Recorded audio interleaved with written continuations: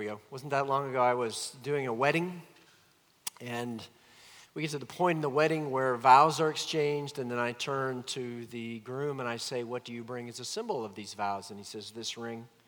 He turns to the best man, he gets the ring, he hands it to me, and this is a double ring ceremony, so I turn to the bride and I say, "What do you bring as a symbol of your vows?" She says, "This ring," and she turns to the maid of honor and a blank stare.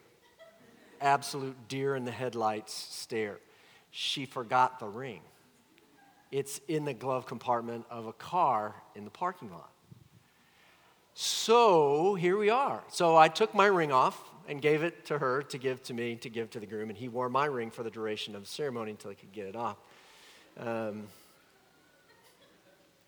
Hey, remembering is really important, okay?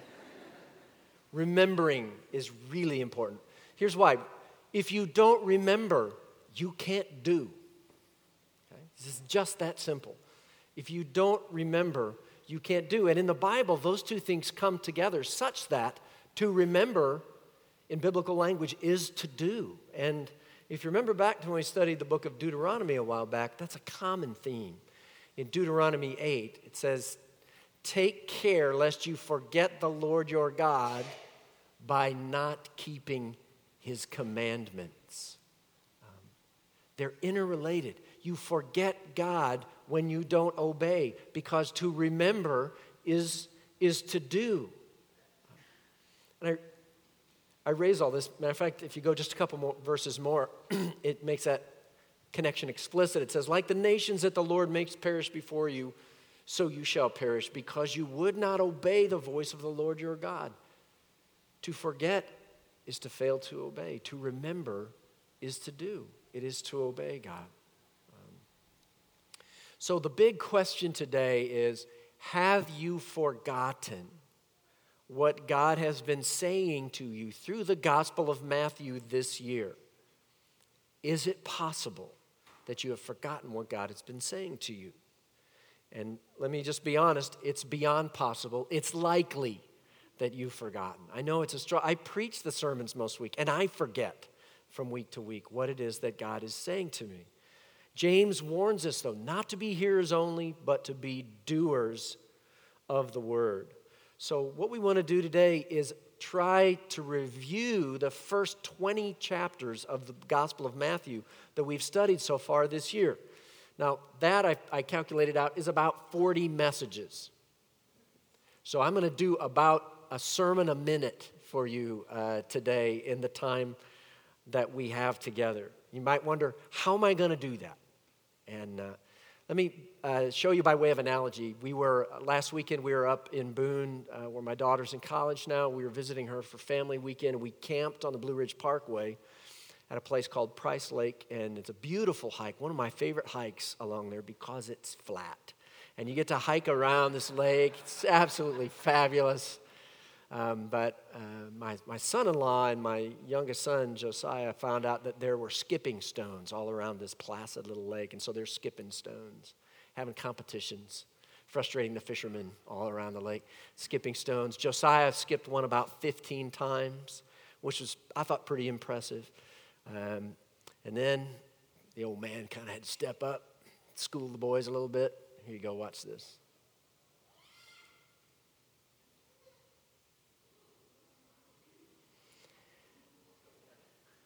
Yeah, baby. That's real footage. We're talking 51 times, and that was not this old man. That was some other old man. But that's something like what I'm going to do to you today. We are going to skip through 20 chapters of Matthew, and we're going to have a little more distance than the first few skips. As we get towards the end of these 20 chapters, I'll go fast in the hope that you remember well what God has been saying to you. But I don't care if you don't walk away with a great outline of Matthew. Our focus is singular.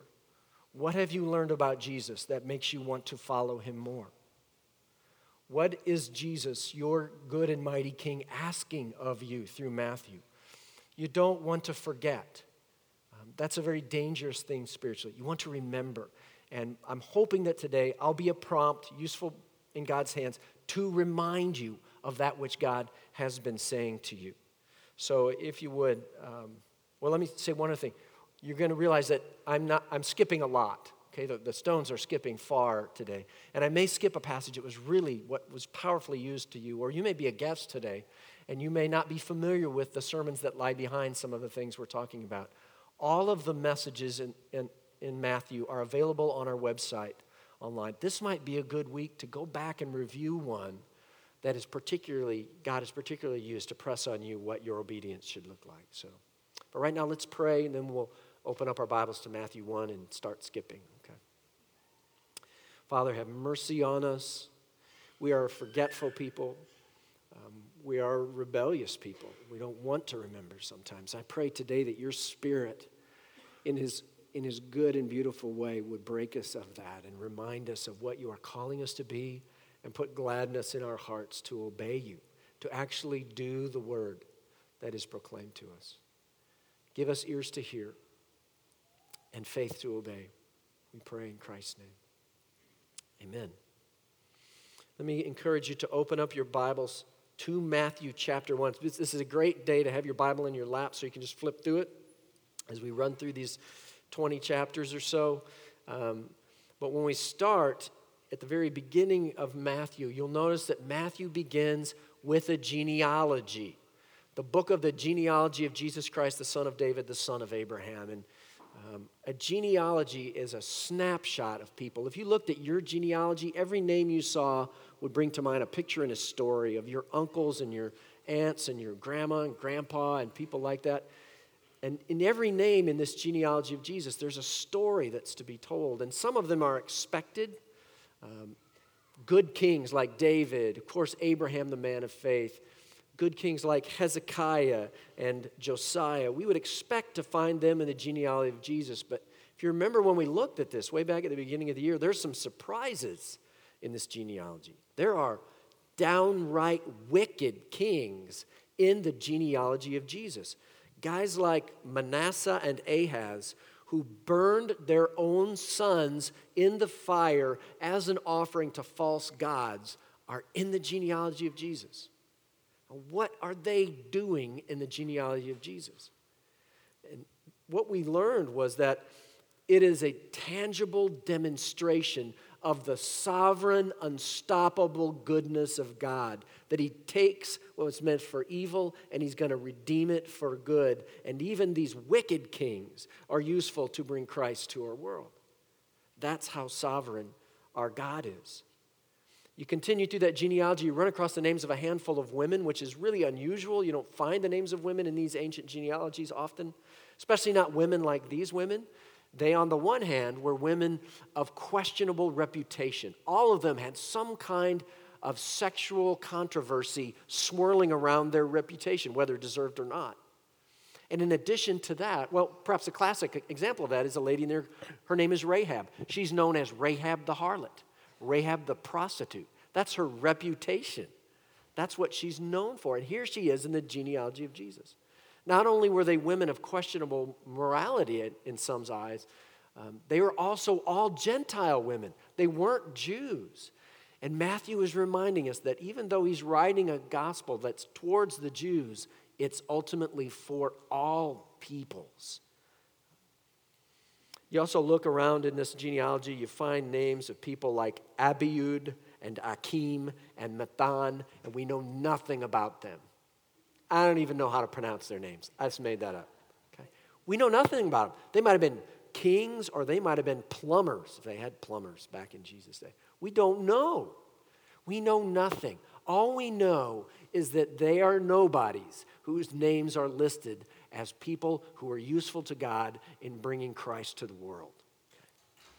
When we looked at this, that was one of the challenges we walked away with is, will you be available to God that you could be listed in the name of people who are willingly useful to God, intentionally useful to God, to bring Christ to your world, to your friends who don't believe yet, to family members who don't believe yet, people that you love and meet and care about that don't know Christ yet. Will you be listed in that name, that long list of people who are useful in bringing Christ's name to the world. That's one of the things that came to us from there. That may be what God is pressing you about, to be useful to him, to speak of him, to pray for friends who don't know Christ yet. This is how Matthew starts things off. And then in chapter 2 of Matthew, we find kind of what we could call a tale of two kings. It's the tale of King Jesus and King Herod. It says when Herod the king heard about the birth of Jesus, he was troubled, and all Jerusalem with him. He was so troubled after the wise men had come and they had evaded him, not come back and reported about where Jesus was, that he saw that he'd been tricked by the wise men. He became furious. He sent and killed all the male children in Bethlehem and in all that region who were 2 years old or under, according to the time that had been ascertained from the wise men. So at this time, Herod is so provoked by the news about Jesus' birth that he's willing to murder infants. Why is Herod so provoked by Jesus? And I suggested that it's because he knows that he is Herod the Great no more. He has been dethroned by the true great king, the King of Kings and the Lord of Lords, Jesus. Herod sees Jesus as a rival. It's interesting that the Magi, Herod had the same information as the Magi. They submitted to Christ in worship. He would not, and it led to him murdering babies. You know, we are not like Herod, for sure, or we wouldn't be here this morning.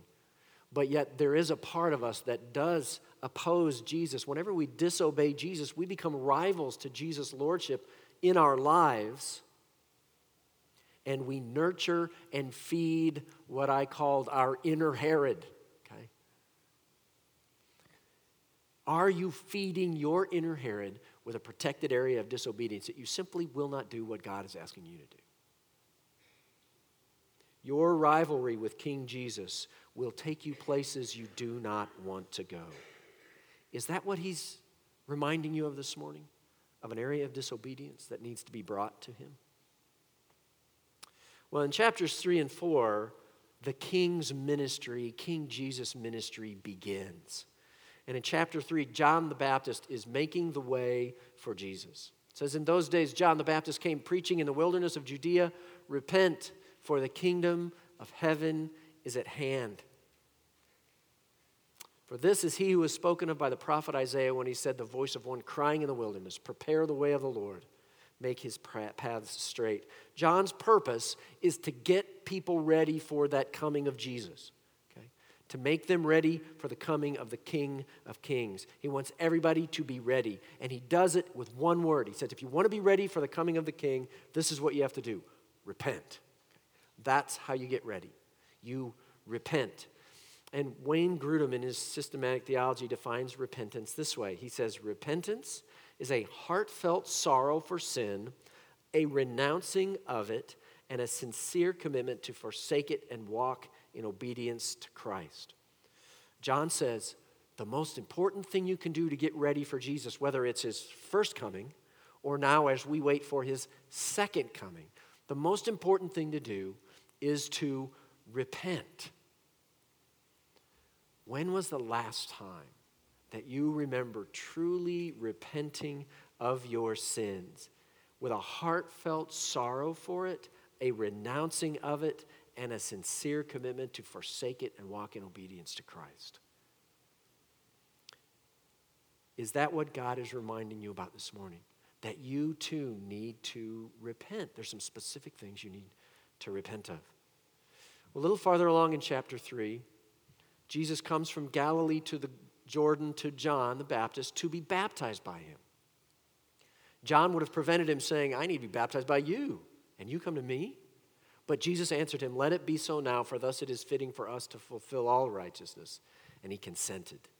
And when Jesus was baptized, immediately went up from the water, and behold, the heavens were opened to him, and he saw the Spirit of God descending like a dove and coming to rest on him. And behold, a voice from heaven said, this is my beloved Son, with whom I am well pleased. And so for our sake, God shines a threefold spotlight on Jesus.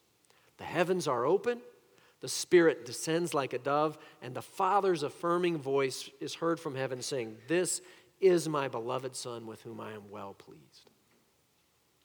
Now, when we went through this, we wrestled with the question, why is the Father so pleased with the Son? What makes God so happy with Jesus at his baptism at this point? And in a word, I said that it was his humility, his lowness.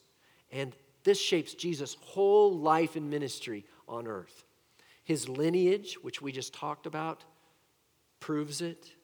His birth proves it, born in an obscure village amongst animals. His choice of disciples proves it. He picks fishermen and tax collectors, not princes and rulers. His ministry amongst the poor and the outcasts proves it. He loved being with them. He would touch them and care for them. His submission to the Father proves it here at his baptism and at the cross. His silence before his accusers will prove it. He'll make no rebuttal, no self-defense. His bearing of the cross ultimately proves it with certainty. He humbled himself to death, even death on a cross. And so today, we look at this passage. His baptism is a demonstration of his humility. In his baptism, Jesus is pointing to the cross where he would truly bear the sins of the world. He's declaring his mission of standing with sinners, even in the place of sinners, in his baptism. Now, the next chapter, chapter 4, Jesus is led from his baptism up by the Spirit into the wilderness to be tempted by the devil. And after fasting 40 days and 40 nights, he was hungry. And as we read this story and it unfolds, 3 times Jesus is tempted by the devil. Excuse me. And with each question, or with each temptation rather, I encourage you to ask 3 questions. What's the bait that's set for Jesus? How is Satan luring him? What's at stake if Jesus takes the bait? And lastly, how will he respond? And that first temptation, as you remember it, the tempter came, said, "If you're the Son of God, command these stones to become loaves of bread." He was ravenously hungry. But Jesus answered, "It is written." And he quotes from Deuteronomy, "Man shall not live by bread alone." Excuse me. You can read the rest.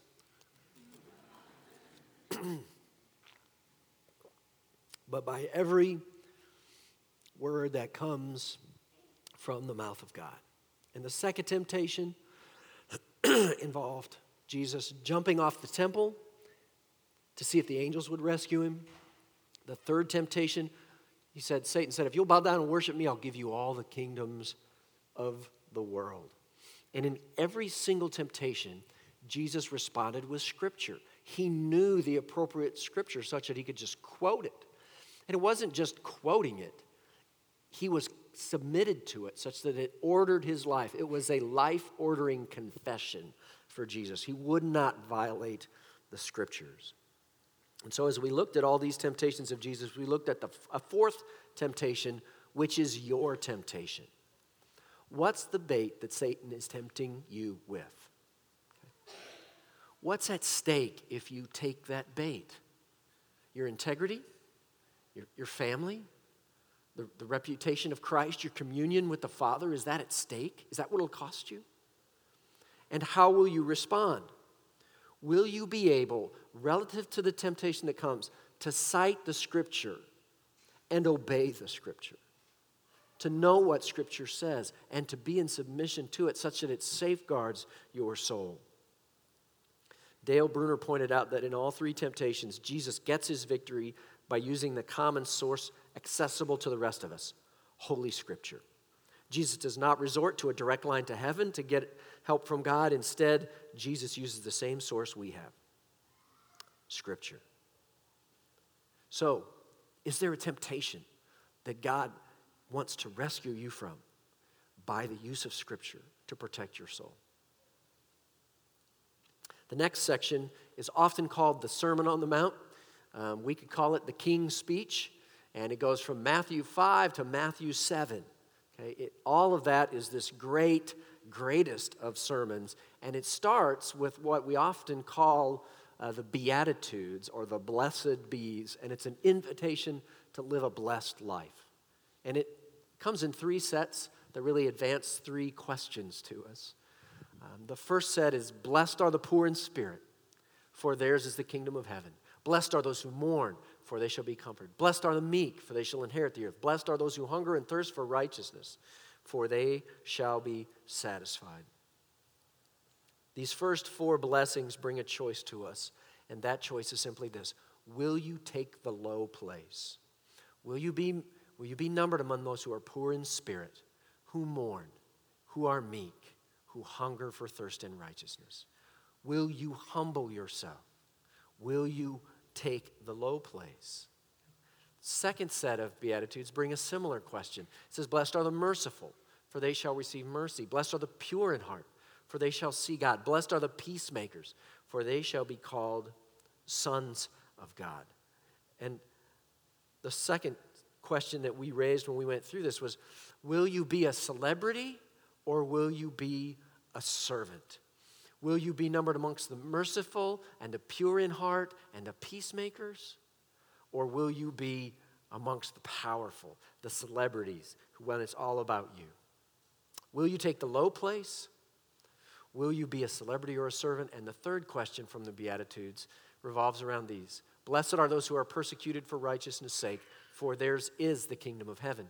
Blessed are you when others revile you and persecute you and utter all kinds of evil against you falsely on my account. Rejoice and be glad, for your reward is great in heaven, for so they persecuted the prophets who are before you. And the third question is simply, are you willing to suffer to live a life blessed by God? Are you willing to suffer to live a life blessed by God? These three things, these three questions press us from these Beatitudes. Is one of those pressing you today? Is that what God wants you to remember and not forget from Matthew? From this, in the Sermon on the Mount, Jesus also moves to teaching us how to pray. The most familiar, probably, of prayers. Jesus says, pray like this: Our Father in heaven, hallowed be your name. Your kingdom come. Your will be done on earth as it is in heaven. We are to pray about big things. These are kind of cosmic kingdom things. We're praying that God's name would be hallowed, exalted, and declared as holy. We pray that his kingdom would come on the earth, that his will would be done as it is in heaven. And so the question is, are you praying those kinds of prayers? Do you pray for the expansion of God's kingdom, his rule to come on this earth in the lives of people you know and care about in your own life? Are you praying those kinds of prayers? There's a second set of requests in the Lord's Prayer as well. It says, give us this day our daily bread. Forgive us our debts as we've forgiven our debtors, and lead us not into temptation, but deliver us from evil. And these are much more personal matters. Matters of bread, forgiveness and deliverance, provision, mercy and protection, for daily physical needs, for grace for our sins, and to give grace to those who sin against us, for rescue from Satan, who is setting all these traps and snares for us. And we talked about praying this way for the broader kingdom and for our personal needs in a way that's intentional. In a way that involves a time and place, not just while you're in your car on the way to work, as valuable as that is, but you actually sacrifice time in addition to that to pray these kinds of prayers. And I ask you, could you show me that time in your calendar? Is it that important and that consistent that you mark it out and block it out on a daily basis as a way for you to pray prayers like Jesus taught us to pray? We talked about a weekly prayer guide. You may remember that, where we folded a piece of paper in half and then half again, and we had 8 columns, one for each day of the week, to prompt us to pray faithfully every day for those that God has put on our hearts. Is God reminding you to pray faithfully? Is that what he's calling you to do through this? Now, chapters 8 and 9, after the king's speech is done, contain a boatload of miracles, about 10 of them. And lepers are healed, centurion's servants are healed, Storms are calmed, demons cast out, paralyzed men are healed, little girls raised from the dead. All kinds of miracles happen. In the middle of all these miracles, Jesus teaches us with great clarity what it really means to follow him. Okay? And he says in chapter 8, when Jesus saw a crowd around him, he gave orders to go over to the other side of the lake. And a scribe, a Bible teacher, comes up and volunteers. He says, "Teacher, I'll follow you wherever you go." And Jesus says to him, "Foxes have holes and birds of the air have nests, but the Son of Man has nowhere to lay his head." So this guy comes and offers to follow Jesus, and Jesus turns him away by telling him essentially, you're going to have to suffer if you follow me. It won't be comfortable. It won't be convenient. It's a life of sacrifice. Will you follow me, Jesus is asking him, if it costs you? If it costs you your comfort and your security, are you willing to follow me because it requires a sacrifice? If Jesus said this to you, would you still follow? If he said, you're going to have nowhere to lay your head if you follow me, would you still follow? Would you be willing to sacrifice? Would you get in the boat with Jesus and follow? Now, a second volunteer comes up in the midst of this teaching. Another disciple said to him, "Lord, first, before I follow you, let me go and bury my father." And Jesus said to him, "Follow me, and let the dead bury their own dead." It's not that Jesus is anti-family or anything like that, but it is about the absolute priority of Jesus over all things, even over family. So if I told you that to follow Jesus, you would have to suffer the loss of your family and that your dad would write you out of the will, would you be here next week? To follow Jesus is to be willing to sacrifice and to give him our supreme allegiance. It may be that God is reminding you and he's calling you to get in the boat with Jesus and follow without looking back. Now, chapter 9, Jesus passed on from there. He saw a man called Matthew, maybe the Matthew who wrote this gospel, sitting at the tax booth, and he said to him, "Follow me." And he rose and followed him. And as Jesus reclined at table in the house, behold, many tax collectors and sinners came and were reclining with Jesus and his disciples. And when the Pharisees saw this, they said to his disciples, "Why does your teacher eat with tax collectors and sinners?" When they heard it, he said, "Those who are well have no need," when he heard it, Jesus said, "Those who are well have no need of a physician, but those who are sick. Go and learn what this means. I desire mercy, not sacrifice, for I came not to call the righteous, but sinners." This is an amazing thing about the kingdom that Jesus is showing us. It's for sinners. Serious, professional sinners are welcomed in Jesus' presence. The commentators, one of them said that these are likely people like pimps and prostitutes and thieves and gamblers that Jesus is talking about here. The Pharisees were scrupulous in excluding these people, yet Jesus' reputation was that he often associated with them. He came eating and drinking, and they say, "Look at him, a glutton and a drunkard, a friend of tax collectors and sinners." And that brought to mind a couple of things. One, are you extending your friendship and grace to those outside of your comfort zone like Jesus did? And if you feel like you're outside of the circle that Jesus is inviting you in, no matter how dark your past, Jesus is inviting you in. He is offering to you a relationship with the King and a place in the kingdom. Jesus then, following this teaching, went throughout all the cities and villages, teaching in their synagogues, proclaiming the gospel of the kingdom and healing every disease and every affliction. And when he saw the crowds, Jesus had compassion on them because they were harassed and helpless like sheep without a shepherd. And you need to know, when you are suffering the greatest, this is how Jesus feels about you. When you feel like your suffering has removed you from God and he doesn't hear you anymore, this is how Jesus feels about you. He has compassion for you. And Jesus' compassion, whenever it describes it in the New Testament, it always leads Jesus to act. He'll teach, He'll heal. He'll even raise the dead in response to compassion. And in this case, it's no different. He has a response in mind, too, as he sees the people's needs. And in the next few verses, it says, Jesus said to his disciples, out of compassion, the harvest is plentiful, but the laborers are few. Therefore, pray earnestly to the Lord of the harvest and send out laborers into his harvest. The action that Jesus was compelled to do by his compassion for people is that he would ask his disciples to pray that laborers would be sent out into the harvest. His compassion drives him to act, and the great action that Jesus has is to call his disciples to pray. Pray that people will come and bear the good news of the Savior to them. How is your practice? It raises that question again. How's your practice of prayer? Are you faithful in praying that God would send out laborers to those who have never heard? Praying for those that God has sent out from Northwake to places where it's never heard.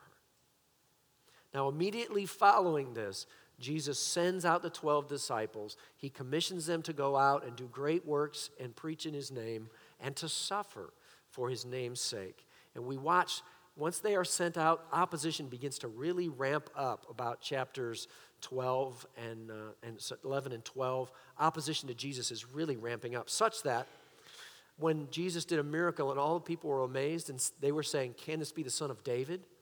The Pharisees, the Bible teachers, they said, it's only by Beelzebul, the prince of demons, that this man casts out demons. The Pharisees, they were the ones who were experts in keeping and protecting the law.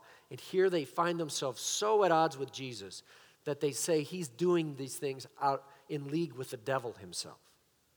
How do you go from being a protector and teacher of the Bible to saying Jesus is in league with the devil?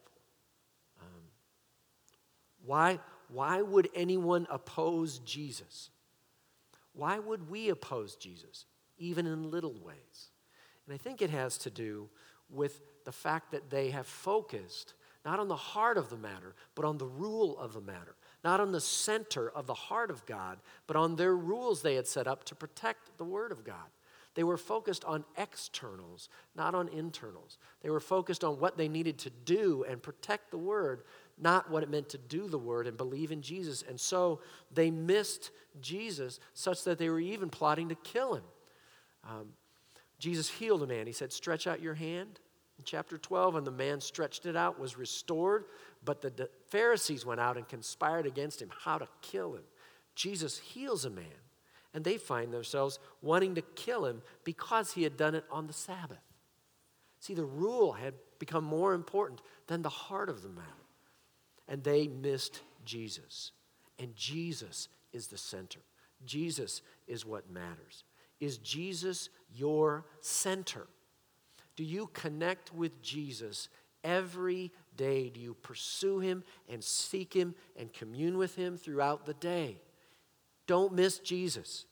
Jesus, so far in Matthew, has been described as the Son of Man, the Lord of the Sabbath, the one greater than the temple, who values men and women and heals them. He fulfills prophecy. He's the chosen servant, the beloved of God, with whom God's soul is well pleased. The Spirit of God is upon him, and he will proclaim justice to the nations. He's not a loud shouter in the streets. He's compassionate to the suffering ones, and he'll bring justice and victory. In his name, all nations will hope. He knows the thoughts of men. He casts out demons because he's bound the strong man, who is Satan himself, and he forgives all our sins against him. You don't want to miss Jesus. Don't do the motions of the Christian life and miss Jesus. Now, in response to this opposition that's increasing, Jesus starts to teach in parables and to withdraw to increasingly Gentile territories away from the opposition. And in chapter 13, Matthew records just shy of a dozen parables.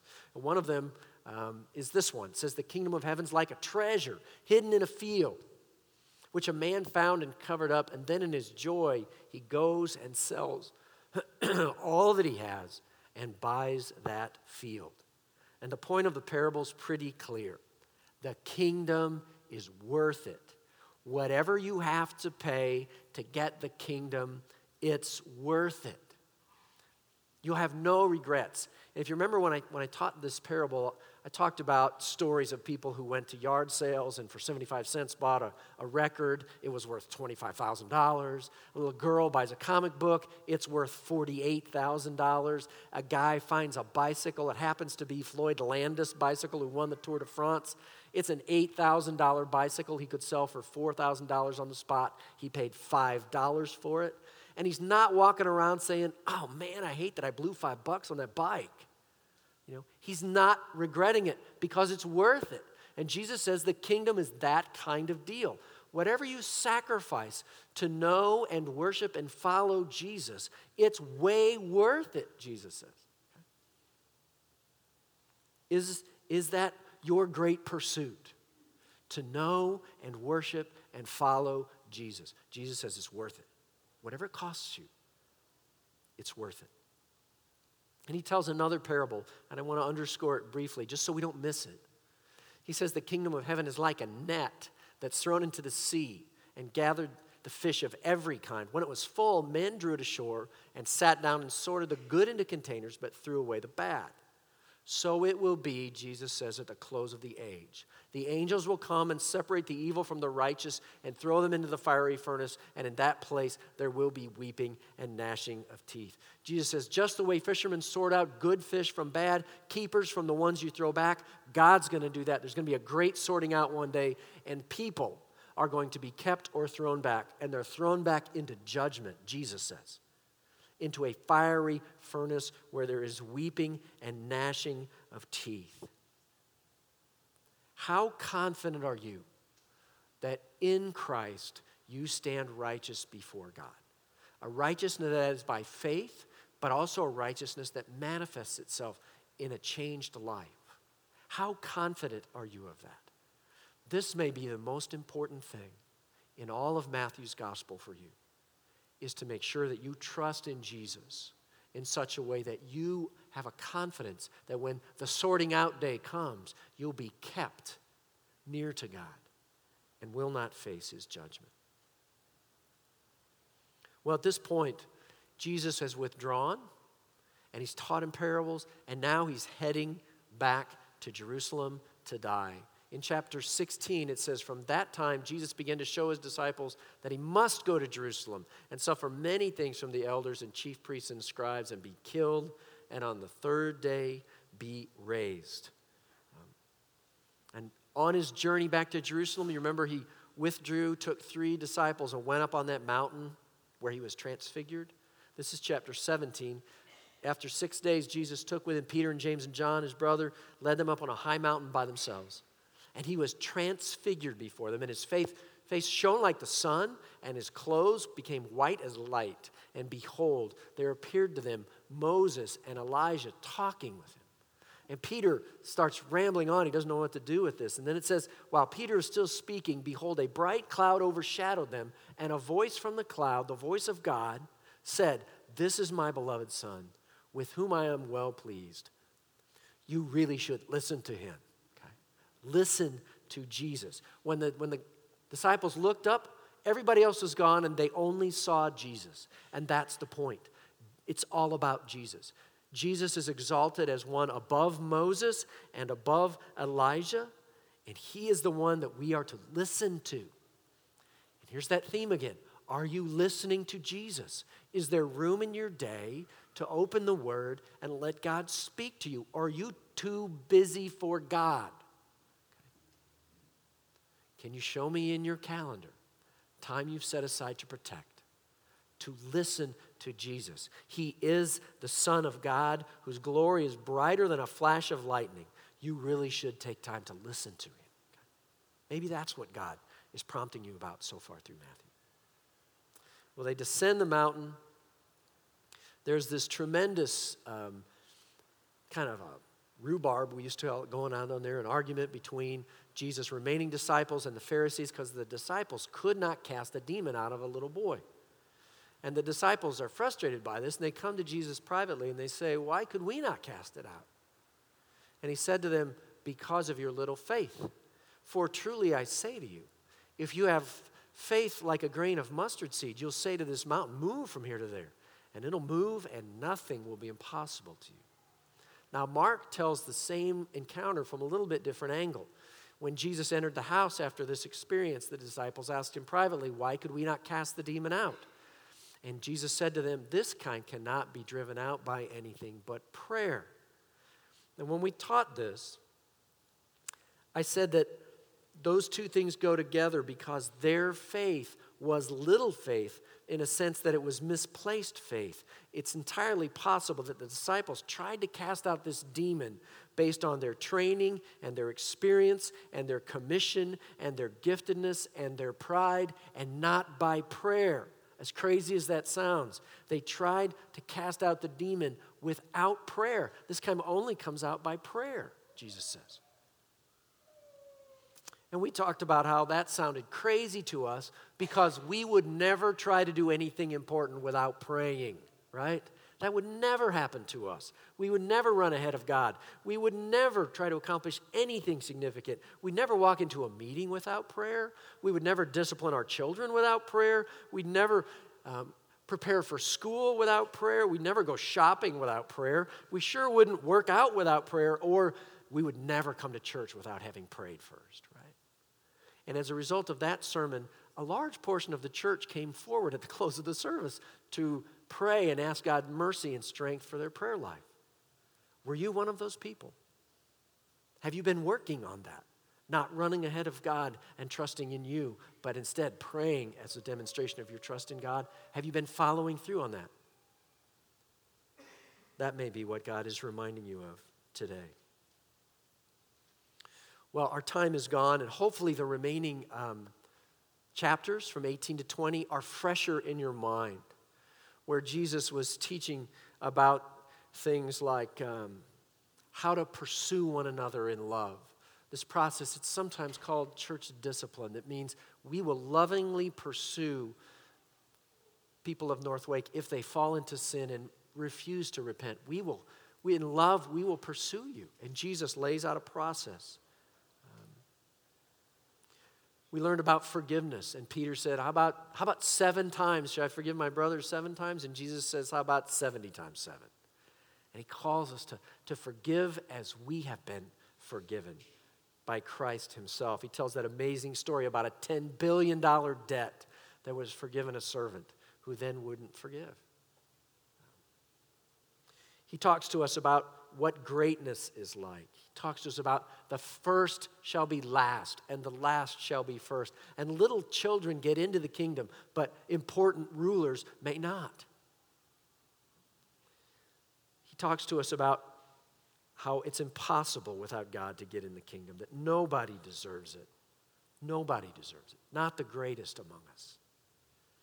And in the closing verses of chapter 20, Jesus says, it shall not be so among you. Whoever would be great among you must be your servant, and whoever would be first among you must be your slave, even as the Son of Man did not come to be served, but to serve and to give his life as a ransom for many. Jesus, remember, is calling us here to be like a busboy who just serves people more important than us, like a slave who has no rights of his own but to serve those that God puts in our lives. We must follow the example of our Savior. What have you learned about Jesus? What have you been reminded of that makes you want to worship him and follow him more in these 20 chapters of the Gospel of Matthew? What does it mean for you to be obedient to that prompting, to really follow him in prayer, in humility, in witness? What? What does that mean? Let's spend a few moments and bow before God. Let's just pray and ask him to speak to us. And then the worship team is going to come and lead us in a closing response of worship. So would you bow?